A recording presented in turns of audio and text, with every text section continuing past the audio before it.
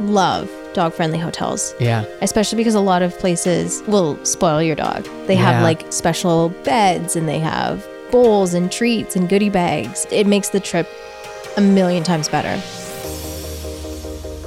Hello and welcome back to Honest to Dog podcast. I'm your host, Liz Foley, and with me I have my beautiful, handsome hubby, Jeff Gadway. What do you want? I'm just being nice. Can a girl just be nice? I'm just teasing. I really appreciate it. You're too good to me. Episode 51. I was really happy with how episode 50 turned out. It was really fun. Yeah, it was nice, just casual chat. Totally. And so this week we're going to get back to the regularly scheduled programming, bringing you tons of value. Lots of tips and advice. And today we're talking about traveling with your dog. We've gotten some questions on this from listeners, and we've done it ourselves, so I think we can speak to it. When you look at your clients and dog owners that you know, what percentage of them travel with their dogs versus send their dogs to boarding or have somebody look after their dogs? You know, what's sort of the breakdown? I mean, and I know that's very hard to generalize, but I guess my thought process is we've got these dogs as part of our family and I want them to come everywhere with us. Mm-hmm. Is that common or is that atypical? I think it's kind of split down the middle, 50-50. I think it really depends on where someone's going and whether or not it's pet friendly. Because I would say majority of my clients would absolutely, in a heartbeat, want their dog with them on any vacation. But some places aren't pet friendly. Or are you really going to take your dog with you down to Bahamas on a trip? I don't know. Yes. I would love to, yeah. But we do dog sit for some clients when they go on trips and travel. Sometimes you also need and deserve some time away from your dog, and that's healthy. Yeah. So, yeah, both ways. But today's game plan, I think, is to talk about some different modes of travel and also some strategies for planning your trip around making it dog friendly. Just really trying to set people up for success. If you're, taking your dog on a plane or on a car ride, share some stories from different trips that we've taken with our pets and what we've tried to do to make it successful. Let's start with kind of the doozy, get the hard one out of the way, and that's air travel. All three of our dogs, Carmen, Baker, and Ty, have had various experiences with air travel. Maybe let's start with Carmen. I think this week is the 7-year, this is crazy, 7-year anniversary that you first went and trained with Caesar. I know. So congratulations on you. That. It's been a great building block for you and for your business. But 7 years, and that story came up in our Facebook feed or whatever as a reminder. And I think the photo that was attached to it was Carmen and you and Carmen's crate kind of at the curbside of Pearson Airport, which is the big airport in Toronto. And that was the first time Carmen ever, well, no, I guess it wasn't the first time she flew. She must have flown here from Mexico. She didn't hitchhike. But it's the first time that she flew with us and the first time that we ever flew with a dog. And that was probably, let's be real, probably more stressful on us than it was on her. Absolutely. But let's talk about that experience and some of the things that we did to prepare her for that and to make it as smooth sailing as possible. I was really nervous and worried about her and how that was going to be. What were you most nervous about, Liz? Her safety, I think, was a big one. Not just whether or not she would be calm and relaxed. Like I did worry about her mental state. Like, is she going to be in any sort of anxiety or fear? Yeah. But I also worried about, like, what if someone just leaves her on a tarmac and she's there and she doesn't have food or water or anything? Like, I just started playing out scenarios, and especially because we were going somewhere hot. Right. We were going to California. And in June. Yeah, I didn't want her to suffer at all. I wanted to be really prepared for her.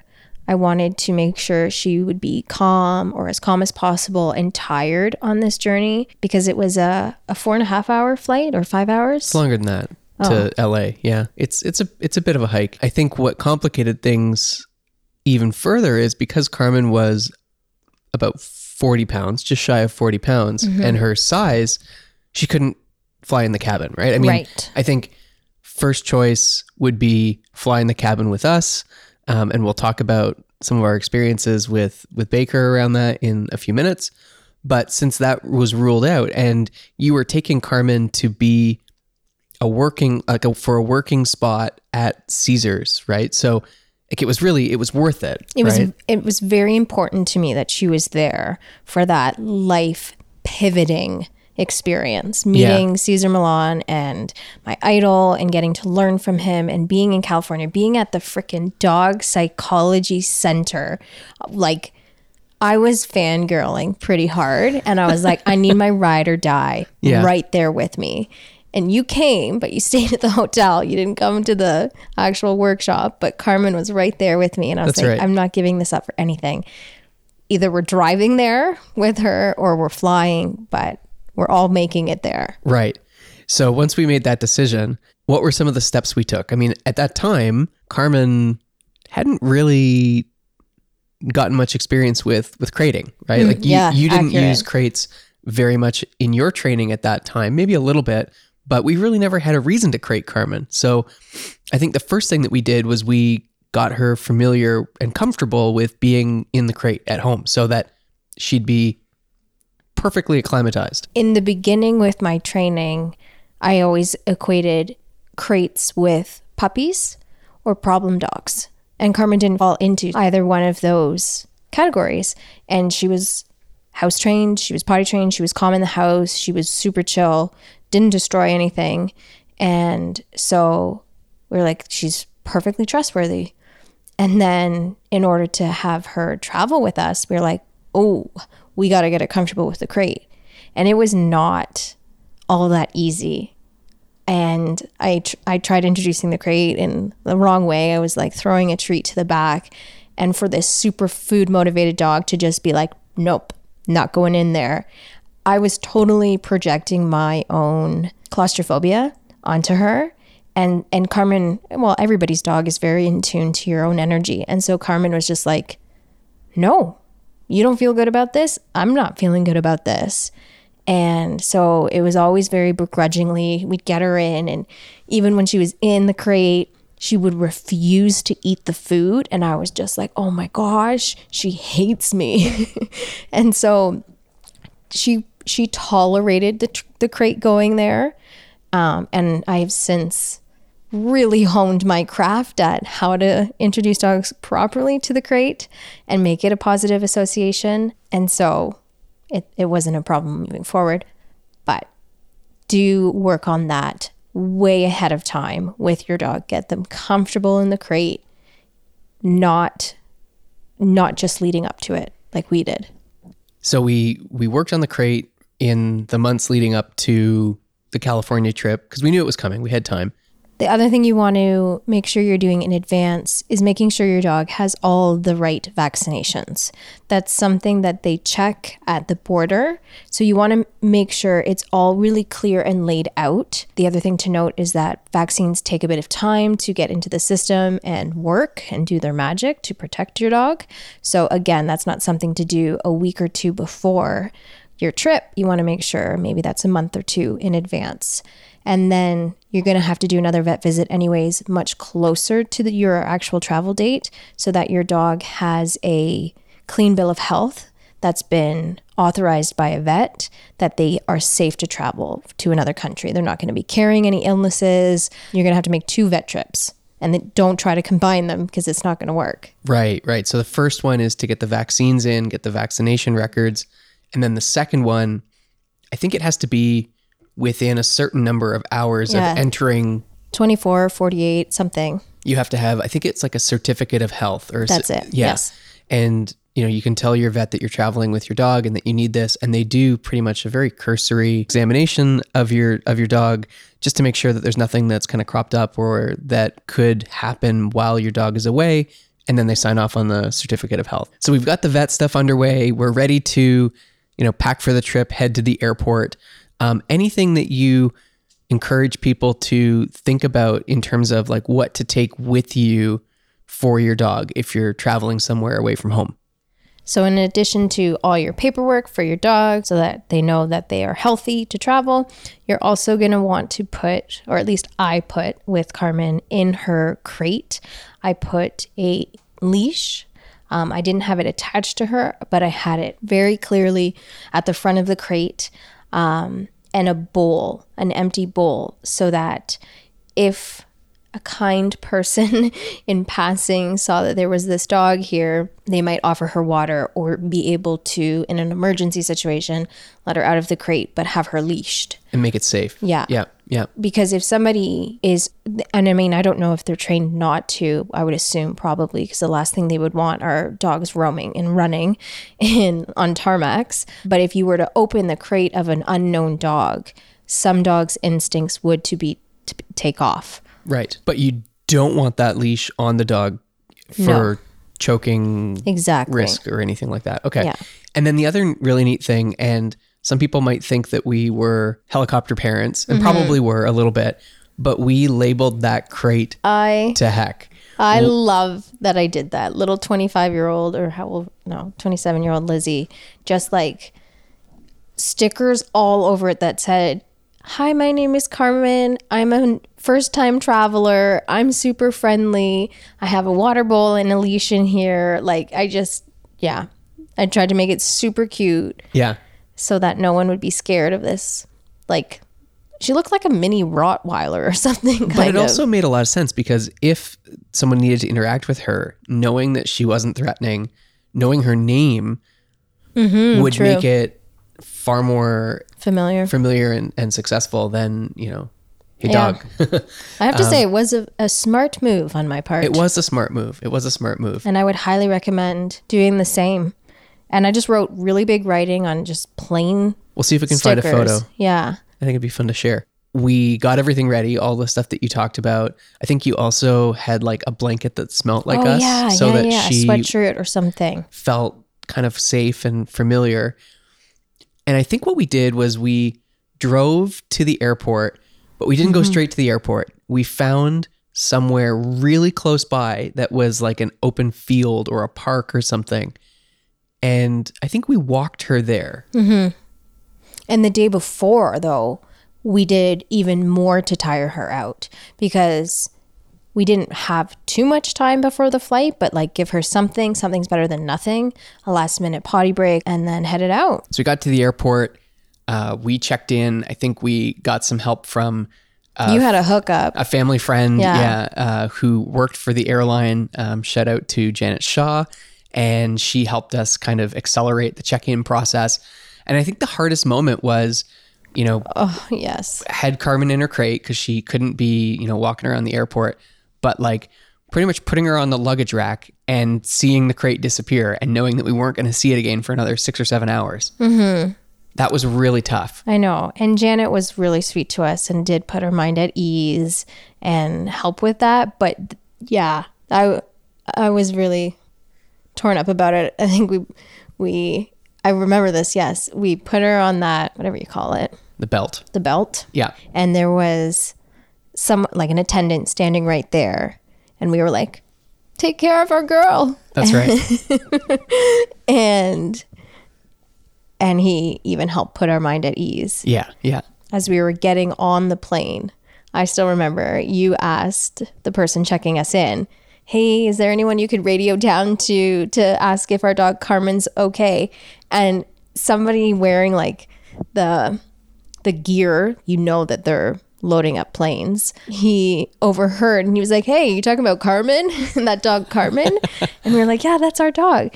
She's so good. Don't even worry about it. Did you guys medicate her? Because she's super calm right now. And we were like, that's just her. Well, and that's the exercise coming back to pay dividends too. Yeah. So kudos again to you on that. So that made me feel really good. Yeah. That she wasn't experiencing any anxiety through this starting process.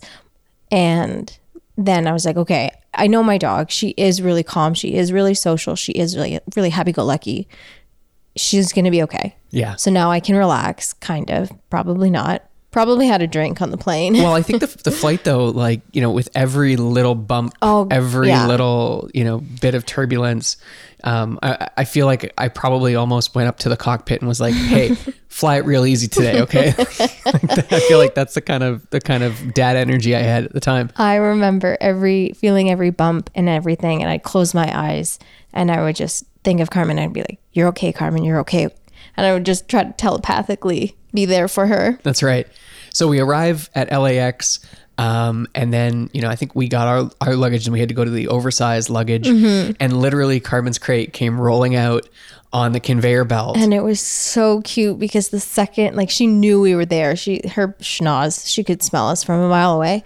And I feel like the crate was rocking because she was standing up with her tail wagging and she was singing her little, like, doing her squeaky wheel. And oh my God, it felt so good to be reunited with her. Oh yeah. Yeah. So that was, you know, our experience with Cargo Carmen, essentially, right? And we had to do the same thing on the way back, which probably wasn't any easier. But she was also super tired from an entire week at the ranch. So she was really, I felt pretty decent about that return. Yeah. Another one of our kids had a cargo experience. Ty came to us from Thailand, right? From Phuket. And so he made a long journey, and, you know, we had to go pick him up at the airport at like a cargo hangar, and they literally brought his crate over to us on a forklift. And, I think, you know, per the instructions from the adoption agency, we brought the crate into your truck, opened the crate in the truck. So there was no risk of Ty fleeing, but it seemed like, again, he had a blanket in there. He had one of those little water dispensers like you'd put on a gerbil's cage or a rabbit's cage. So he could have some fluids. Yeah. And that's been Ty's only air experience so far, right? Yeah. And that was a long flight. Long flight. Yeah, I felt bad for him. They had little pee pads in there and there were little accidents. And it's like, understandable. I mean, they gave you water. And so I don't think it was a very pleasant experience for him. I mean, we know Ty as well. He is very sensitive, and especially back then. Oh, yeah, true. Very, very true. Yeah. So he struggled. He was shaking, but I still remember, I think you took a couple pictures of it, opening that crate door, and he came out and gave me kisses on the face, and I was just like, so sweet. Yeah. But I was also like, I know you're absolutely terrified. Right. And he wouldn't go to the bathroom for us. We tried to let him out before driving from Toronto to home, and he wouldn't go. And I was kind of worried about him. And I had rabbit ears with me and lavender oil, and he wouldn't eat the rabbit ears.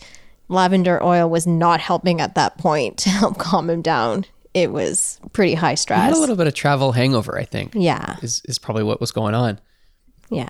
So Baker is probably the most traveled of our kids, probably as a function of his size. I mean, he's absolutely 6.5 pounds, tiny. And because of his size, we have the benefit of being able to take him in the cabin as carry-on luggage. Yeah. So he has a soft-sided carrier that we brought him back from California in, and that more or less fits under the seat.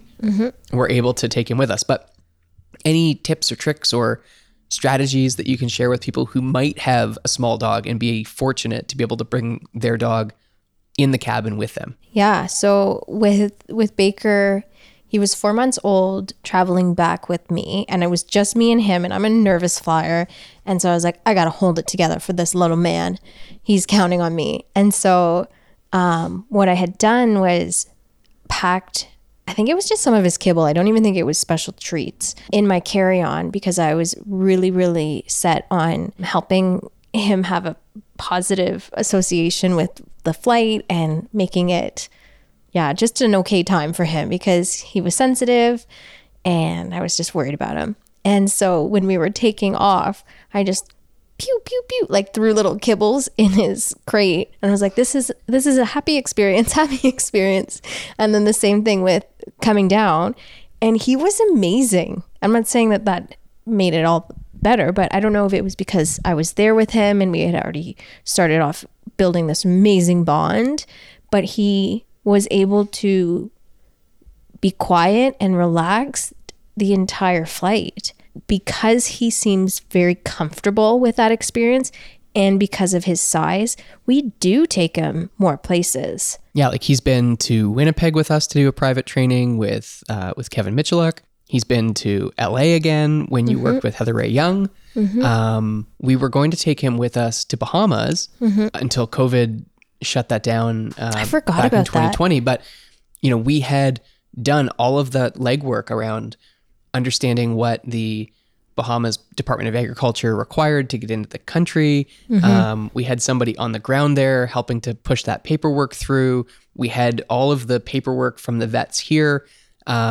I think we even had the quote unquote seat reserved on the plane for him. So we were like locked and loaded, ready to go. Yeah. I think one thing I will also want to point out, traveling with your pet, especially with airplanes, is I understand wanting your dog to be in the cabin with you, but I caution against anyone making their dog an emotional support animal fictitiously, because there are people who have service dogs who need to be on flights, and some people who really do need an ESA. I've heard stories where people have fabricated that storyline so that their dog could ride with them, and it's caused a lot of problems down the line. So there are ways you can get your dog comfortable leading up to a flight for them to ride in cargo if they need to ride in cargo. That's right. And I mean, I think what's important to remember is if your dog is going to come in the cabin with you, you have to let the airline know ahead of time, and they only allow a certain number of dogs in the cabin. So I think to your point, Liz, if your dog is taking the spot of a guide dog, a service dog, an ESA animal that's really needed. Yeah. I think that's why it's really important to be considerate and be thoughtful about that. It's abusive of a system. It's finding a loophole. Yeah. And I think, joking, not joking, but we've seen a rise in emotional support animals, not necessarily of the canine variety, but all sorts of stories reported about emotional support pigs and emotional support turkeys and all sorts of stuff. That's true. I mean, I'm not joking. Imagine emotional support snakes, and then someone could actually say, "Get these motherfucking snakes off this motherfucking plane." But I think because of some of these different species being used as ESAs, a lot of airlines now, especially in light of COVID-19 and the pandemic, have put much tighter restrictions Absolutely true. around ESA type criteria. And I don't even know if emotional support animals are allowed on flights with certain airlines now. Yeah, I think they have really cracked down on that. Again, it takes a few bad apples to ruin it for the bunch. But anyway, don't do it. So I think that's planes, right? We've talked about cargo. We've talked about traveling in cabin with your pet. Let's move on from planes to planes, trains, and automobiles. We've never done a train trip, funny enough. No. We'll need to experience that and then maybe report back. Yeah, that might be cool. But what about cars? I know we've talked about getting your dog comfortable with vehicles in other episodes. We've talked about it with the one about Ty. I think we've talked about it a few other places. But if you're going on a road trip with your dog, whether it's a short trip or a longer, cross-country trip or something like that, any tips, strategies, advice to make that a really successful experience? Yes, I would actually say too, this is a great place to start if you want to travel with your dogs. Flying, start with a road trip with your car, because having your dog in the crate in the car while it's moving and while there are sounds of other cars, it can help desensitize them to flights later on. So it's a great stepping stone. Now, you've talked about this before. Maybe it was the one about treadmilling your dog, but the whole notion that a dog being in a moving object when they're not moving is so foreign to them, right? Like we are so accustomed to it as peoples, but yeah, they don't know that sensation. The only time the earth moves beneath a dog in the real world is an earthquake. Right. So it's a scary experience. Yeah. So it is going to be unsettling, especially the more sensitive a dog is, the more unsettling. And so you want to expose them. Plus, I just love crates and cars because for safety, it's really important to me. So and that's something, just thinking about that, even with Carmen, we never, because we didn't use crates and neither of us had a car that would accommodate a crate at the time, that's not something we were ever familiar with. We had like one of those, We had a hammock. or like a sling thing that was supposed to help with safety. But, now with your vehicle having one or even two full-size crates in the back, it just really puts my mind at ease, especially if we were doing a longer trip, which we have, like when we've gone up to Tobermory or places like that. It's just nice peace of mind knowing that the dogs have their own space and that, heaven forbid, if there was some kind of an incident, they wouldn't be thrown around the cabin. Plus, you're going to want your crate wherever your destination is. At the hotel, a lot of hotels, they request it that your dog be crated when you're not in the room with them. And I mean, to me, that makes a lot of sense. Some dogs can be destructive in a new environment without their human.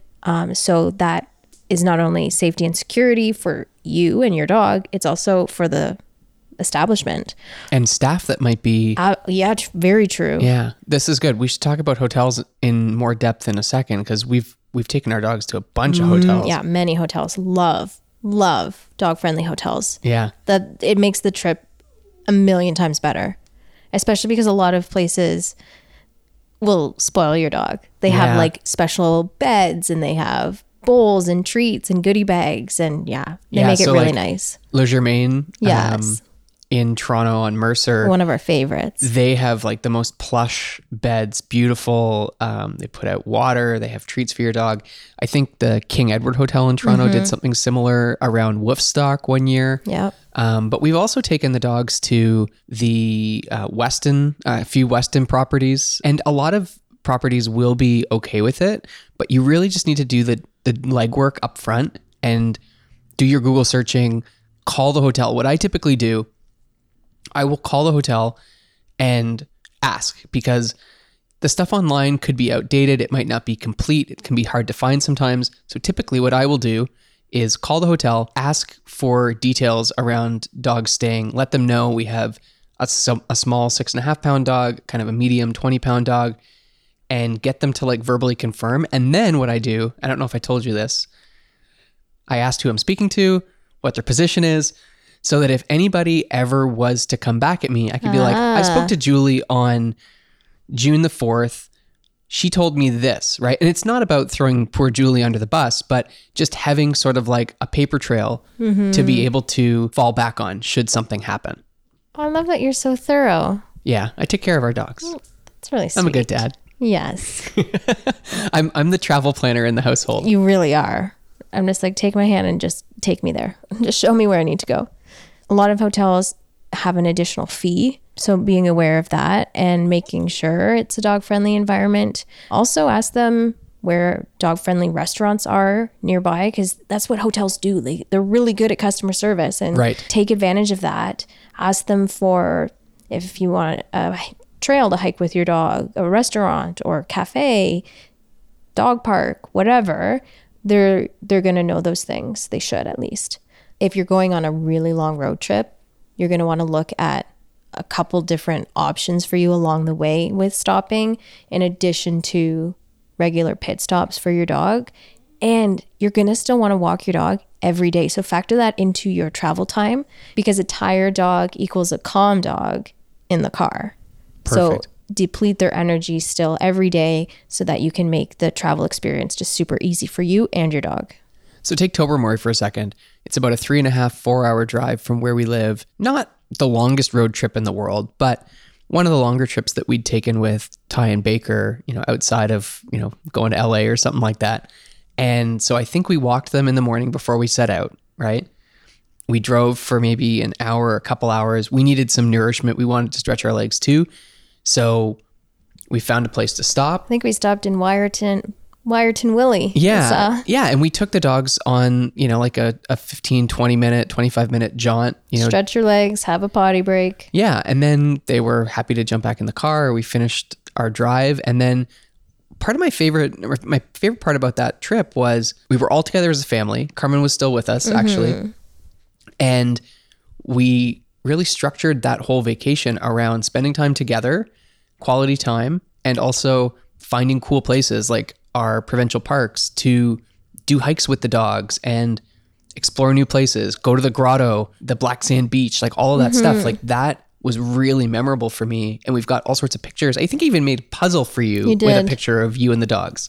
Yeah, it was always a dream of mine to take Carmen to Tobermory because the water's so beautiful there.